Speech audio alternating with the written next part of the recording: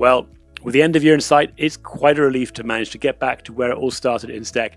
We've managed to hold 5 live evening events since the summer, 1 party and 5 dinners. On the 9th of November, we were supported by ICEYE and back up to full strength with over 200 people in the room again. The subject was the use of real-time data with a focus on claims and flood. We've mined the recording from that event for the highlights and insights, and you're going to be hearing from some old friends and some new ones. Now, one of the benefits of what we do at Instech these days is that we're talking to over 250 companies a month.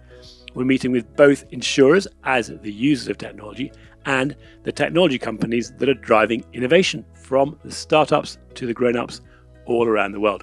And our events reflect this too. This week, we have Beazley and Atrium on stage talking about how they are using data and who they are working with, alongside some of the most interesting data and analytics solutions in this space. Well, if you're in the shrinking minority of companies that are not already working with us in some way and want to find out what you're missing, then please do track me down, Matthew Grant, on LinkedIn, or any of us via hello@instech.london. And if you are in London in December, could even meet up in person.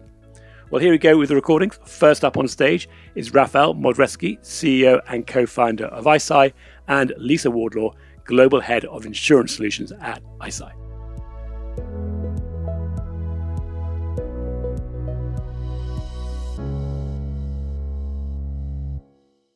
The satellite obviously is a mean to something, right? We consider it a piece of a tool or infrastructure. Now, the key is what it enables. And it enables gathering the type of information that it was completely impossible before. So imagine that we currently own a constellation of 14 of those satellites. If you were to pick a place right now, we would be able to be there within 2 hours, 3 hours, take an image, regardless whether that place is dark, whether it's night or day, whether it's rainy or cloudy, or whatever weather conditions are over there. We can pierce through the darkness and we can pierce through the weather condition, and we will actually be able to tell you within a few hours from your request what's going on the ground. Once we gather that data, we can then convert it into intelligence. And if it's flooding out there, we actually will be able to tell you what is the water extent and what is the water depth. And now, because we can be there so fast, that's the new real-time bit, we can provide you that information almost immediately after the event is taking place. So now you can communicate with your customers, you can deploy the resources more efficiently, you can size the event loss, you can do all those things with the information which is an actual measurement of what's going on, rather than with just a guess. And you can do it in near real time. How deep can you measure the depth of the water to? Because clearly that's very critical from flood damage. We would say in statistical terms you have a mean of 30 centimeters. But you will get in the tens of centimeters level, right? So you'll be able to differentiate whether it's a 1 foot, 2 feet, or 3 feet, or if we want to use. We've had some large events this year. Hurricane Ida, we had some big European storms. Once the claims adjusters came in and started to look at what the real losses were, how did you perform in terms of your initial views versus what ultimately was the experience? Yes, I can say it was surprisingly accurate. Once we have, obviously it wasn't accurate to begin with. As anything in engineering, it's not like the first satellite that we have built worked perfectly. We are probably on generation 4 now, but once we have calibrated the system with the actual ground truth that came from the claims adjusters, we were able to be very accurate, at least on the portfolio level. Yes, it can be very, very repeatable. And then, Lisa, a question for you from a sort of practicality point of view. For the insurers that actually want to use the data, how are they extracting the data that's coming down from your satellites?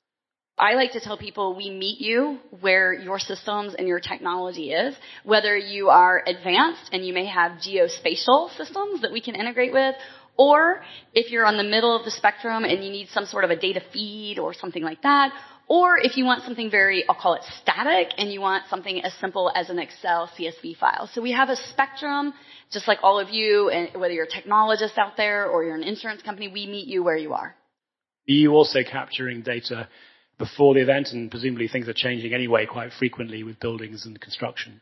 There was a very interesting phenomenon we saw as Hurricane Ida unfolded, where there was a town in Louisiana for day 1 and day 2 where we literally saw no flooding. And so we've got like I call it, a consistent or a time series analysis of what happened. And then on day 3, we actually saw this town flood. And we were able to connect that back to a levee in the town of Louisiana that broke. So it was an infrastructure issue.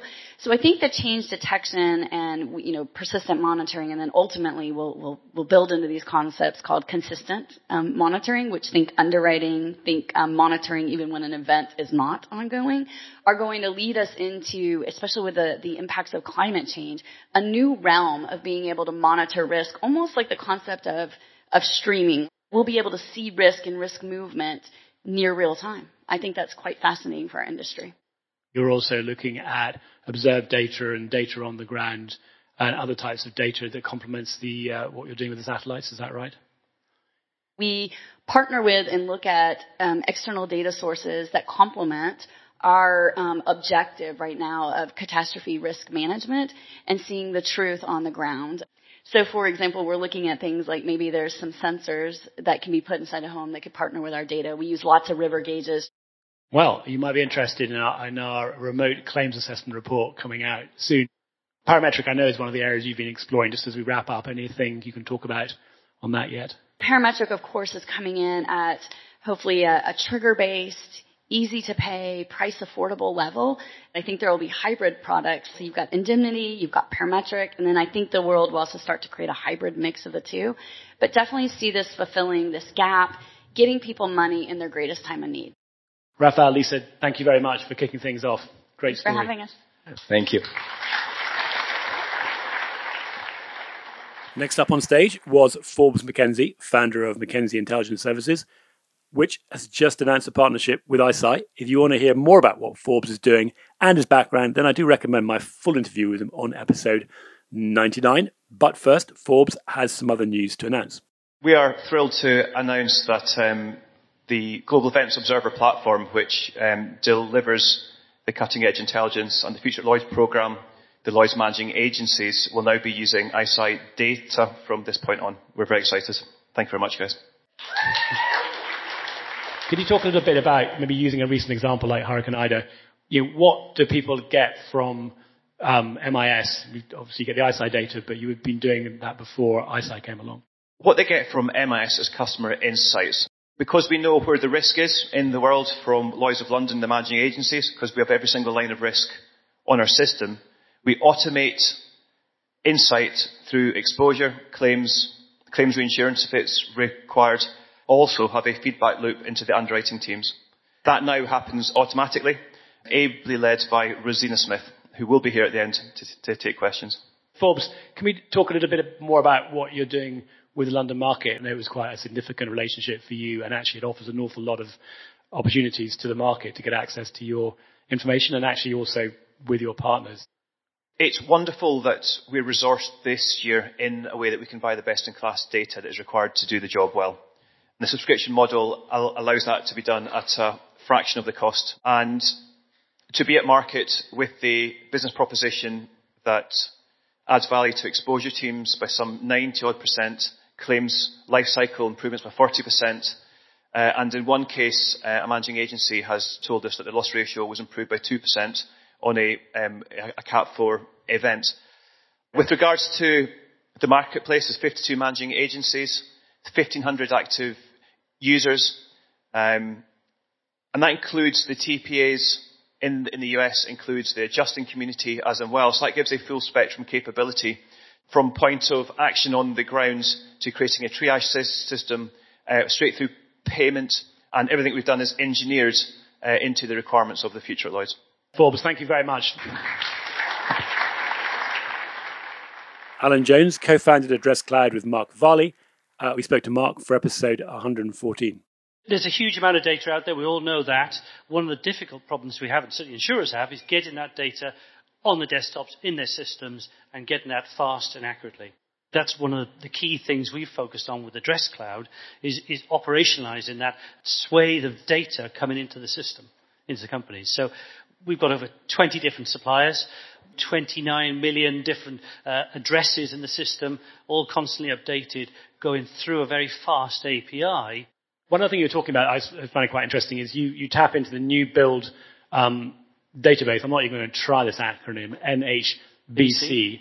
That sounds like you're tapping into some really useful source data from the construction of the building. Can you just talk a little bit about What is that? How does that work? And how do you add value with whatever that is? This year alone, we brought in some new flood data, some new windstorm, and some new subs data from Terraform and MetSwift guys. But this was also very different. NHBC is the home warranty service. They've been collecting that detailed information since 2006. There's over 2 million plots of property data that we access that enables us to talk about building age, type, construction type, foundations. And these are all real important questions that the underwriters, the actuaries want to know, and even to the point of knowing the type of constructor. So that's particularly important in the claims side. So we're the only company to bring that to the marketplace and meld that all in to our platform and our property data. Alan, thank you very much.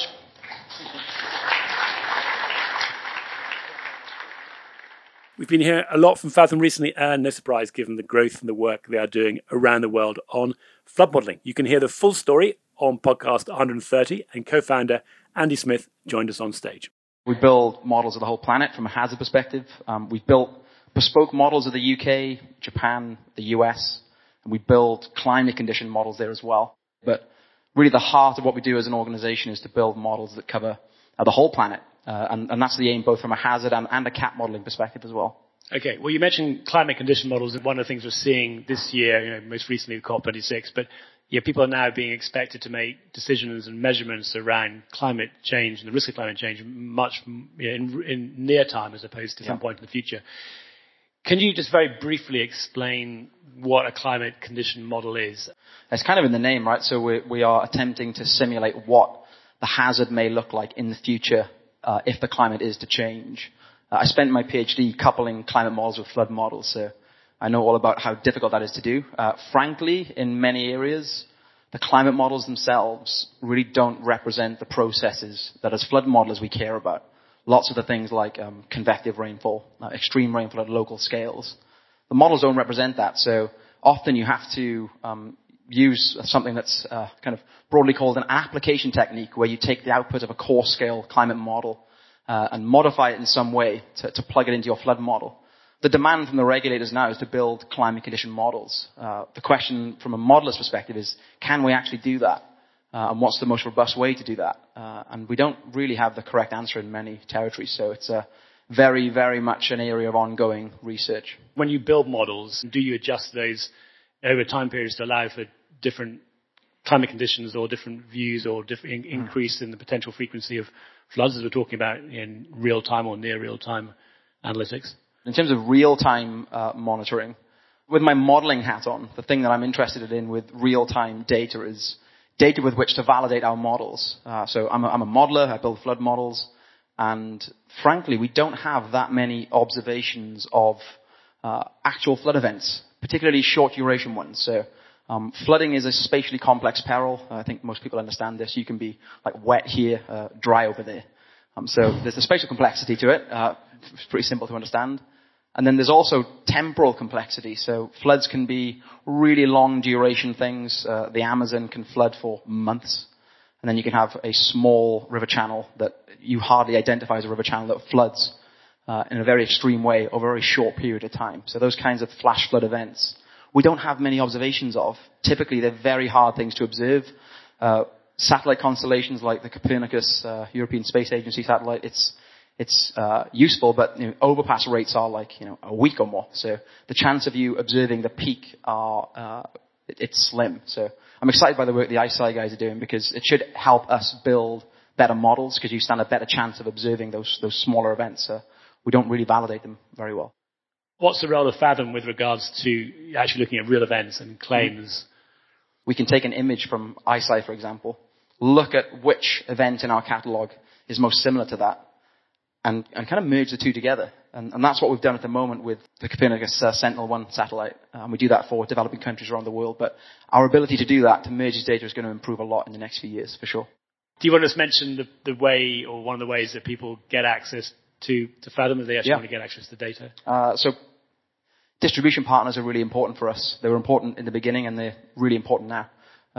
We don't really have ambitions to build a standalone kind of cat modeling platforms, for example. We don't want people to have to use a totally different platform for a single peril. So we partner with organizations, NASDAQ, Impact Forecasting, Exceedance, ImageCat, we're working with Global Parametrics and others. And if you feel like you could partner with us, then come and grab me. Great. Andy, thank you very much. Cheers. Thanks. Robin Mertens picked up the microphone at this point. First up was Jonathan Hopper, Claims Manager, Atrium Underwriters. One of the things that really moved forward our use of real-time data was the wildfires from California from sort of 2018, Paradise in particular. You've seen it on the news. It was a truly catastrophic event. And it gave us an opportunity to trial some of the things we'd been looking at. We used a combination of real-time satellite data, fire perimeters from publicly available sources, combined those together to allow us to identify where to appoint adjusters and also to try and pay some claims before it even became necessary for an adjuster to visit the property. We saw this was beneficial in a number of ways. It reduced the claims cost side of things, and it dramatically improved the speed. So we halved the settlement time for some of these claims, and also reduced the amount of sort of distress that people who'd already undergone a very, very traumatic experience had to sort of deal with, because we were able to get checks in people's hands very early on. The second part of that was we used different payment platforms. So this is when we started a relationship with Vitesse, and we were able to make almost instantaneous bank transfers directly to insureds to try and sort of fulfill that insurance contract. If I could just go back, because I'm no claims expert, I'm thinking to myself, what are you using that data for? Is it to establish that the losses occurred quicker so that you could pay out quicker, or actually is the way you use it slightly broader and smarter than that? Initially, it was more of a focusing on whether the property had been damaged. And because of the nature of the event with the wildfire, it does tend to be truly catastrophic. And so we were able to make those payments initially. But I think it is something that we've looked to develop into something a little bit smarter than that. We've looked at things like Xactimate from an adjusting perspective. It provides labour and material information that allows the adjustment to proceed in a fairly accurate and timely fashion. We now have an API from our claims system, so there's reducing the double keying. The way we look at it is there are three distinct phases. It's that claim notification, the claim assessment, and then the resolution, whatever that may be. And those are the areas that we're focusing on. I know you're a claims man, so it's a very unfair question, but I'm sure that there are ways in which Atrium is using real-time data on the underwriting side, on the front end of the business. Can you sort of share any details with us? One of the challenges is it's the same as the claims aspect to an extent, is there's a lot of data, and I think people have touched on it already. It's trying to get it all in the right place at the right time. So that's been one of the things we've tried to address. So from the pre-buying side of things, we use a variety of data partners, people like Verisk and Hazard Hub, to provide that information to allow more accurate pre-bind sort of underwriting. So one thing would be wildfires again, trying to get more accurate understanding about where the vegetation is and where risks are that may elevate that and move it outside of our underwriting appetite. And then in terms of sort of going forward, innovation and data sources, Atrium, big active member of Lloyd's Lab, you've been a mentor there. Anything in Lloyd's Lab take your fancy?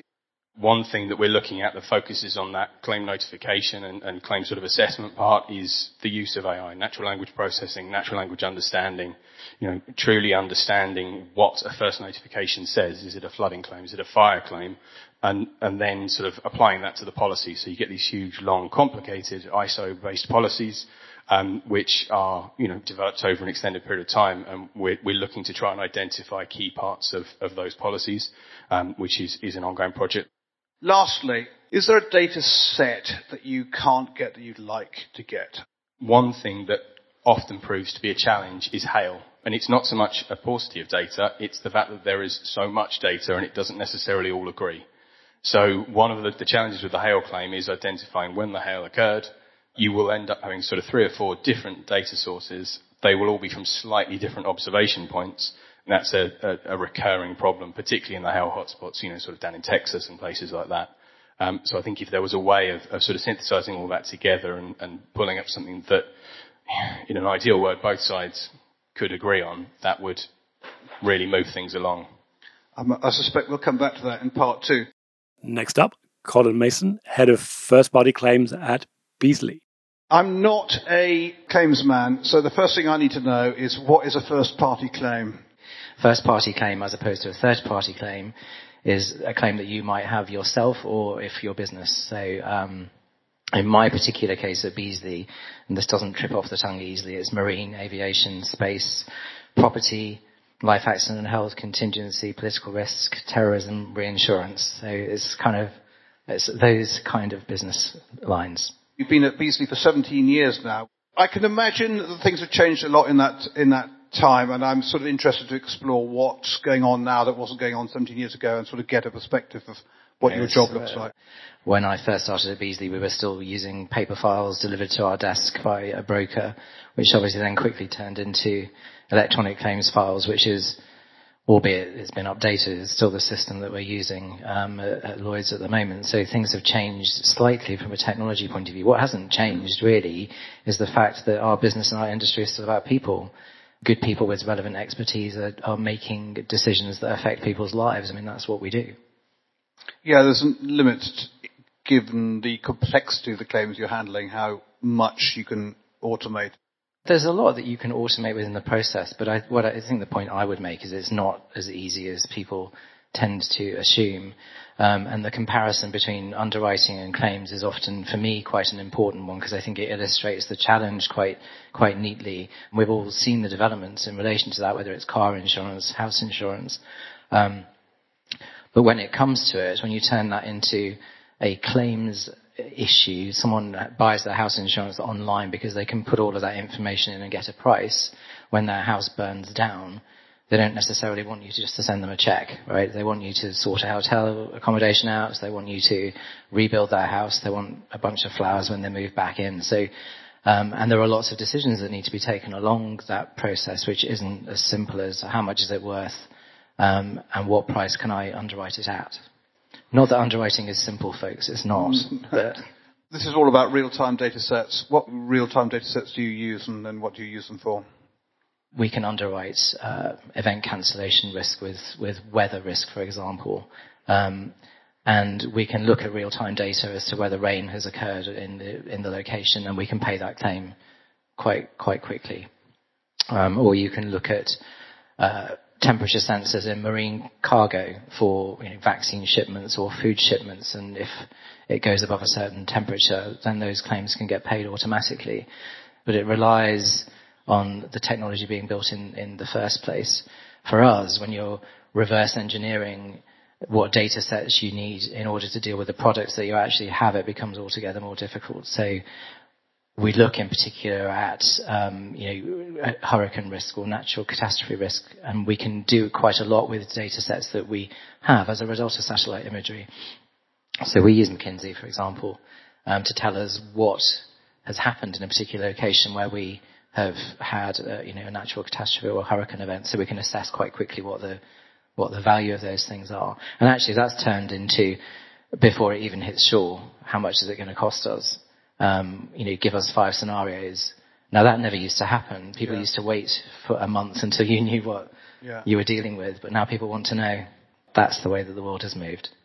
You're a London market man, and you sat on the Lloyd's Claims Design Group. That was a cross-market group of claims professionals looking at how Lloyd's might improve the claims process going forward.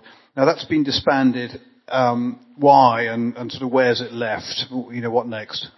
So the future at Lloyd's is obviously not just about claims, it's about how we underwrite risk and a whole host of other aspects. But one of the focuses is what we do with the claims platform going forward, because there's a recognition that we need to update and change it.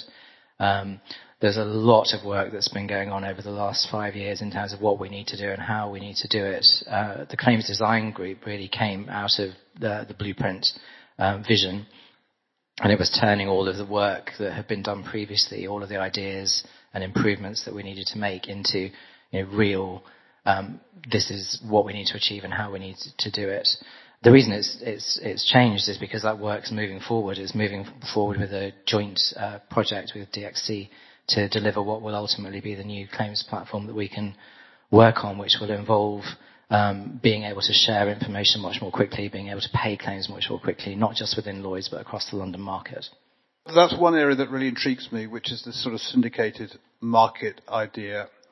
The syndicated market, I mean, it has great attractions, of course, and that's why people come here, but are part of the inefficiencies that we have created by syndication and the complexities associated with having to share data with lots of different parties.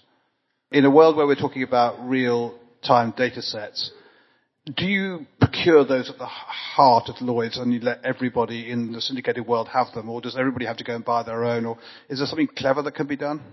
The biggest problem is it's not about data. When I think about data, I think about, coded information that is in a cogent form. Actually, that's not what we get. What we get usually is information that can often be, hundreds of pages long, expert reports, news articles, or, when an oil platform falls into the sea, what you don't get is, 5 bits of spreadsheet data that tell you what to do.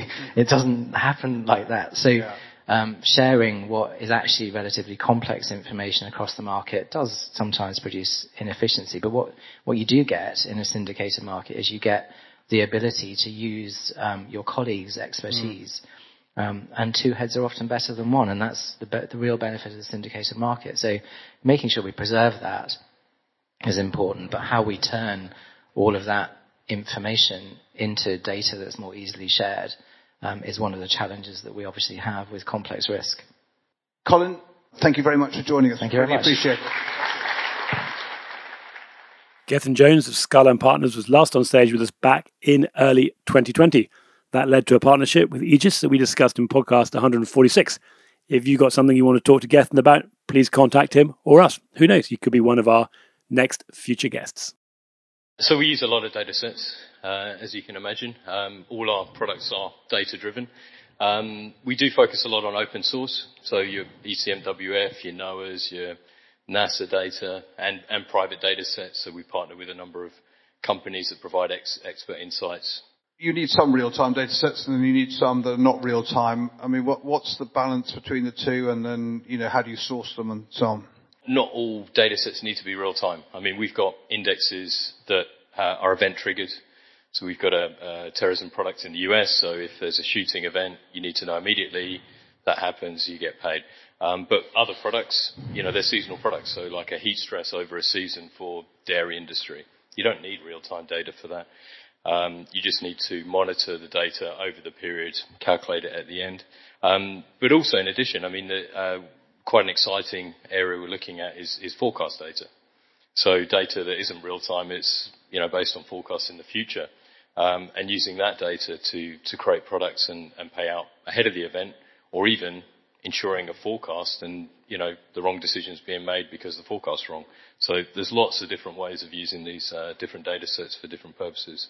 What's the extent to which you design your parametric products around the data availability? In other words, oh wow, there's a new data set, I could produce a new product, or do you design the product and then work out what data you need to be able to support it? It's got to come from a demand from somewhere, an idea with somebody that's got somebody that's willing to purchase the product. And then really looking at the most appropriate data sets that are available, not necessarily the best, because sometimes, you might not need a 5-meter resolution. You might be able to get open source at 30 meter and it be okay. So it's always got to be demand-led, and then looking for the right data to create the product that meets the needs of the client. That's the approach we take, yeah. Is there a data source that you would like that you can't get? Is there a data source that you would be able to build a product around if only you could get your hands on it? I would say highly localized data is tough. There's a lot of climatic data out there, weather data, incident data, with police databases, etc. But highly localized data, hail came up earlier. That's the key one. We get a lot of requests for hail, and it's, there are some solutions out there, but you need a device, you need to put it on site, it comes with cost. The improvement of these satellite, solutions and the technology is going to really help with some of these localized risks. Gethin, thank you very much for joining us. Thanks, Robin.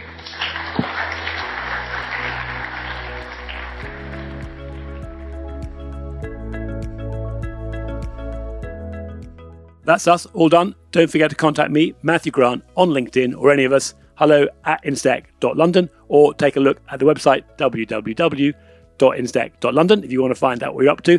And if you feel there is something missing in your knowledge about what is happening in insurance technology, or maybe you just want the world to know what you're up to and would like our help, we might just be able to help.